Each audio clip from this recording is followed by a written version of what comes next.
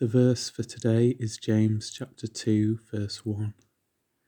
My brethren, show no favoritism as you hold the faith in our Lord Jesus Christ, the Lord of glory.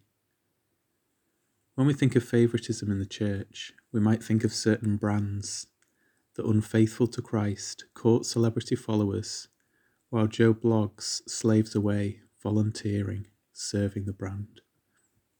To bring James's warner closer to home, however, I think my temptation is to show favoritism to those who serve me in the church.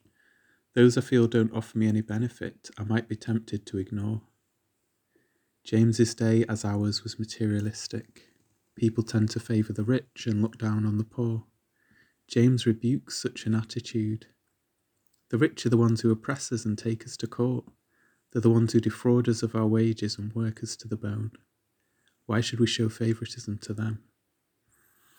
He who was rich beyond all splendour, all for love's sake became poor, so that we, through his poverty, might become spiritually rich.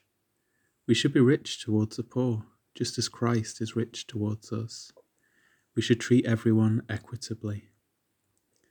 God of the poor, forgive us if we show favouritism, and help us to treat people equitably, for the honour of your name. Amen.